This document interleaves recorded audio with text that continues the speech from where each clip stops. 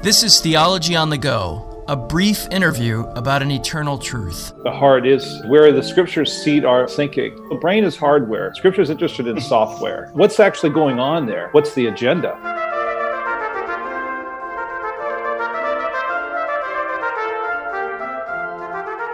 Hello and welcome to Theology on the Go.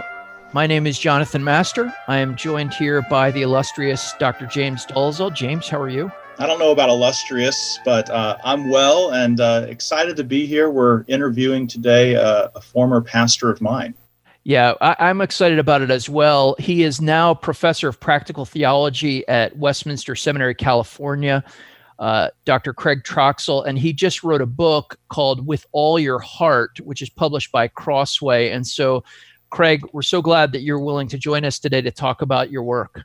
Oh, it's good to be here.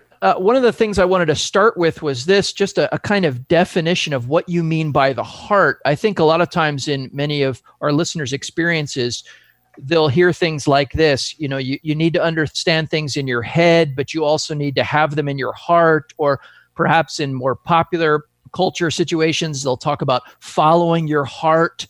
So what do you mean by the heart? Well, I think there's two ways to look at it. I mean, first of all, we should see heart as one among a cluster of terms that God gives to us to describe the inner person and to reflect the unity of the inner person. Some people have called it the control center. It's the driver's seat.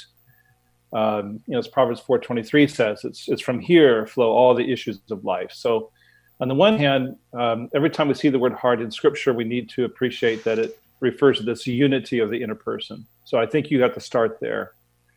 But what makes heart different from other words that we have in Scripture is that the heart in Scripture has a threefold capacity. There's a cognitive element that's attached to the heart, like you were just alluding to. People talk about head versus heart, but actually in Scripture, all those cognitive, intellectual functions, memory, imagination, your thought life, are all attached to the heart. That's the first function. The second are the desires of the heart. What is it that we want? What do we crave? What do we long for? And therefore, what do we get emotional about? So a lot of times people attach the feelings to this part of the heart, the desires, and rightly so. But what the Puritans called the affections.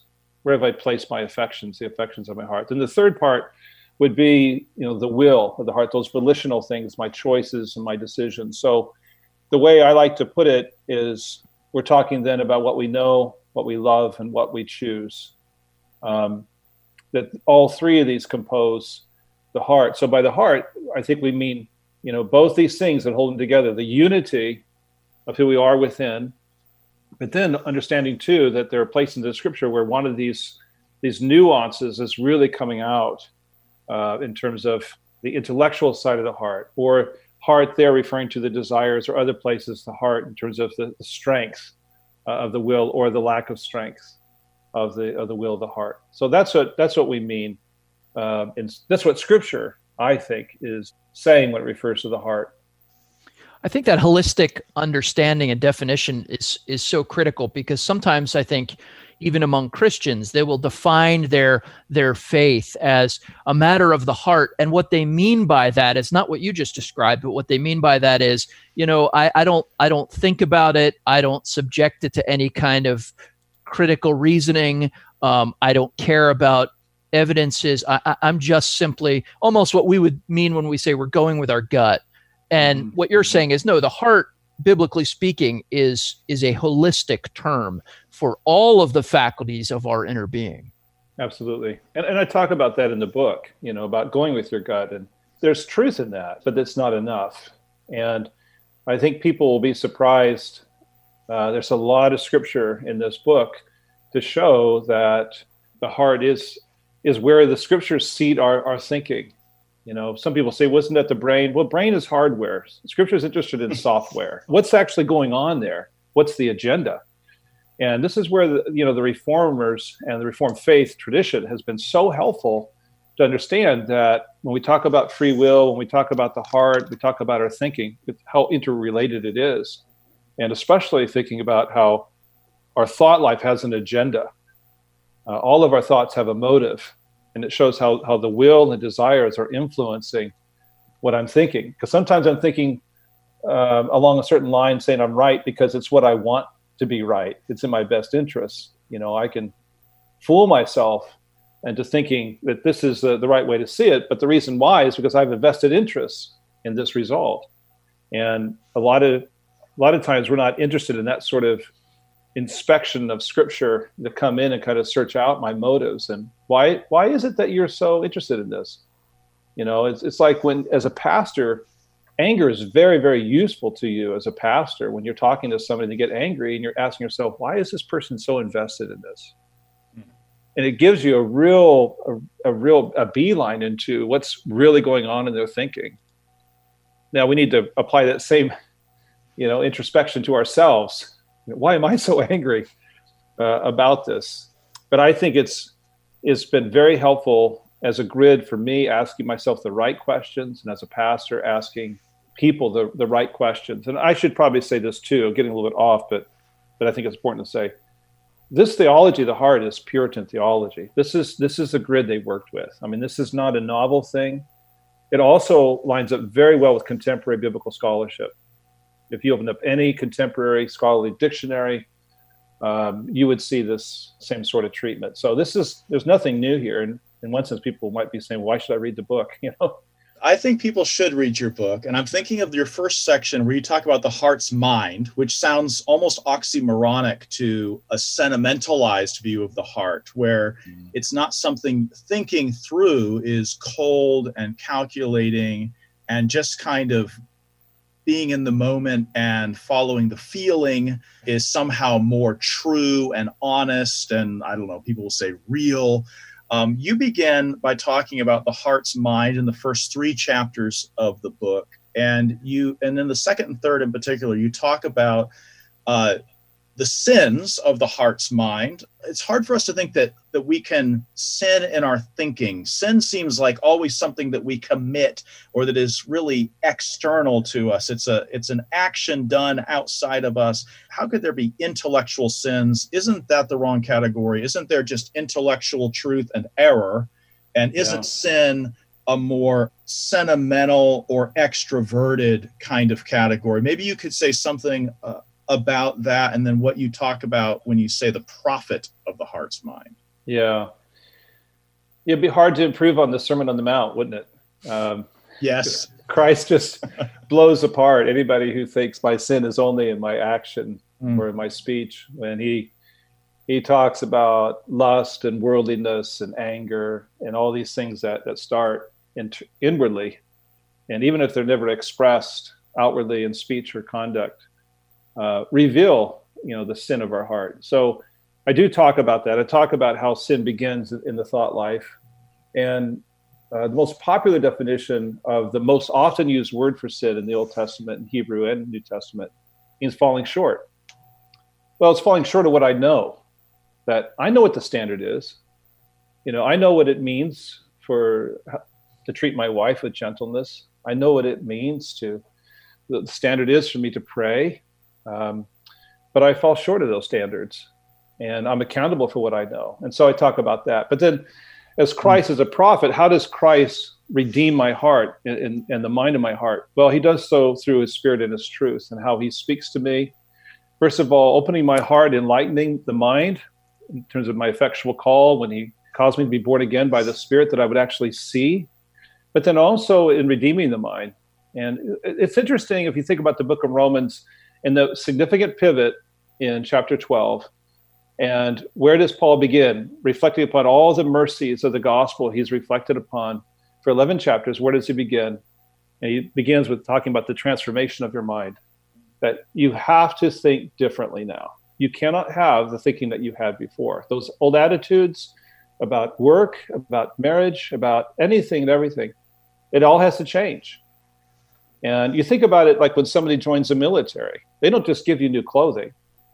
They have to reprogram you. You are no longer a civilian. They change everything about how you see life, God, country, everything. And it's the same as a Christian, that Christ as a prophet comes in to renew us. And it's not just showing us what we can know, what we should know. But I think this is very important in a postmodern day. I talk about this. It's knowing that I know. postmodernism says we should have a more humble attitude towards truth. That you really can't know what's true. And if there's one thing that Christ seems so jealous to tell us, it's you need to know this. And to the point where, like, say, some of the early martyrs of the church, somebody said that they weren't good for theology, but they were good for burning, which is a terrible, crass way of putting it. But they were so certain of Christ's love for them, so assured of eternal life, that they would give up their lives for it. And John says this, I write these things that you may know that you have eternal life. So this knowledge is very important. This pushes back very hard against any postmodern drift. And I have to say, there's some Christians in our day, even, I'm thinking of a few people in Reformed circles who are just coddling with postmodernism and saying this is congenial to the Christian faith, when in fact it is very hostile towards the idea of Christ as our prophet, who seems very concerned that his people would know. Paul often prays that believers would grow not just in behavior and good love and good deeds, but in understanding. And even his concern for truth, where he says, do not lie to one another. We've put aside the old man. That's what the old man did, was funnel misinformation and deceit. And now we speak truth, and truth that is known. Good. So then you also talk about desire and longings, what the heart wants, because it's not just a passive computer that has truth in it, but it's also something that seeks and desires. What can we say about even shaping the heart's desires? Because we often desire something, but either the wrong thing or in the wrong way. This is an important part of who we are. And I think it's important to see that in Scripture, the word for desire can often be translated in a way that suggests a wrong desire, a good desire. In other words, desiring in Scripture is a term is often neutral. We have stronger terms that speak of the passions or other things, but what this tells us, I think, is that desires are not necessarily good; they're not necessarily bad. It's what is the object of my desire? Whereas John Freeman says, are they out of bounds or out of balance? Those are the desires that are sinful. So it's something that's clearly out of bounds. The seventh commandment tells us that, ninth commandment. Or it's something good, but I've taken it to an extreme, so it's out of balance, where working can be a very good thing, God-honoring thing, but I can become obsessive about it. And so the desires of the heart are that way. But I was raised in the holiness tradition, where most of our youth camps I remember were about don't do this, don't do that. I never remember ever hearing anything on the fruit of the Spirit or, positive ththings to desire. It was always shutting things down. So I grew up with this mentality, if anything really felt good or was fun, it must be sin. Run. Yeah, just go away, run from the light. So, but, George Herbert has his quote, and he says, he begins to die that quits his desires. That God made us as desiring creatures. And so to say you have to shut down desires, that's another religion. That's Buddhism. That is not Christianity. The Christian faith says instead, we just need to make sure that we are inflaming the righteous desires, the good desires, that they would trump or squelch or snuff out bad desires. And Proverbs talks about this, that there's lots of places in Scripture that talk about this, the importance of inflaming good desires, desiring the right things, so that lesser desires eventually become, unattractive to me. I give some examples of this in Scripture. We don't have a lot of time. There's one, I think, really good illustration that I picked up somewhere along the line that talks about this. And it shows how, in the end, behavior modification is not going to cut it. If you're not working here, if you're not attacking here, what are you doing? So as a preacher, if I'm not getting in there and meddling in the mushy stuff, what am I doing? I'm wasting everybody's time. If I'm not preaching to the heart and to the desires of the heart, what people love and what we love to love. And once you get there, once you can get to that part of that heart, Christ says you found their treasure. And that's where the real serious work is done. And I think the Puritans would even say this is the heart of the heart. And this has got to be in the bullseye of any serious disciple of Christ. This is where the action is. As John Owen says, this is where Satan almost always begins his appeal. Not to your thinking, not to your will. He goes right after desires. Look at the fruit. Isn't it good and attractive? Craig, you end the book by talking about keeping your heart. And so much of the book seems to be almost a wonderful biblical diagnostic manual for sort of understanding ourselves and understanding others with whom we minister. But then that does take us to the place where you just went in your answer, which is, how is it that we guard our hearts, given that they are the place where Satan attacks us first and most, and probably most effectively? Yeah. Well, the word keeping in Scripture has a twofold sense, because it means, on the one hand, I'm safeguarding or nurturing the safety of the heart. It's an inward look, but there's also means I'm watching out for danger. And one of the illustrations I use in the book is a garden, because when we lived in Philadelphia, we grew all the ingredients for pico de gallo, for fresh salsa, including the onions and the garlic, by the way. Nothing like fresh garlic. But anyway, but you're raising a garden, you're doing two things simultaneously. One, I have to pay attention to the plants. I have to break off the suckers, cultivate, nourish the plants, water them, take care of them. But on the other hand, I have to look out for rodents, for my children, other things that would attack the garden, weeds. The same is true in the military. You're looking inwardly. What's the morale of my troops? Are they well stocked? Are they well armed? Are there any traitors? But I'm also looking outward towards the enemy, and strategically, where's my front and all this stuff. And the same is true of keeping the heart. I'm looking inwardly, so I'm nurturing it. I'm preserving it, but I'm also looking outwardly and protecting it. And that's that twofold sense that comes into play as we watch our heart. Now, one of the things I talk about are the gatekeepers. I talk about the eyes and the ears. And in Scripture, that pathway to the heart is through what I see and what I hear. And it's interesting, I talk about this too, nothing could be more relevant to our age.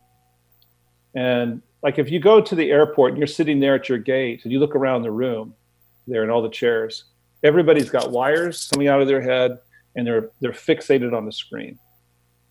And it's a good picture of where our modern culture is, but it shows how relevant Scripture is. That Scripture has understood this. The pathway to somebody's heart is what they see and what they hear. And Scripture says you have to monitor that. You have to be careful.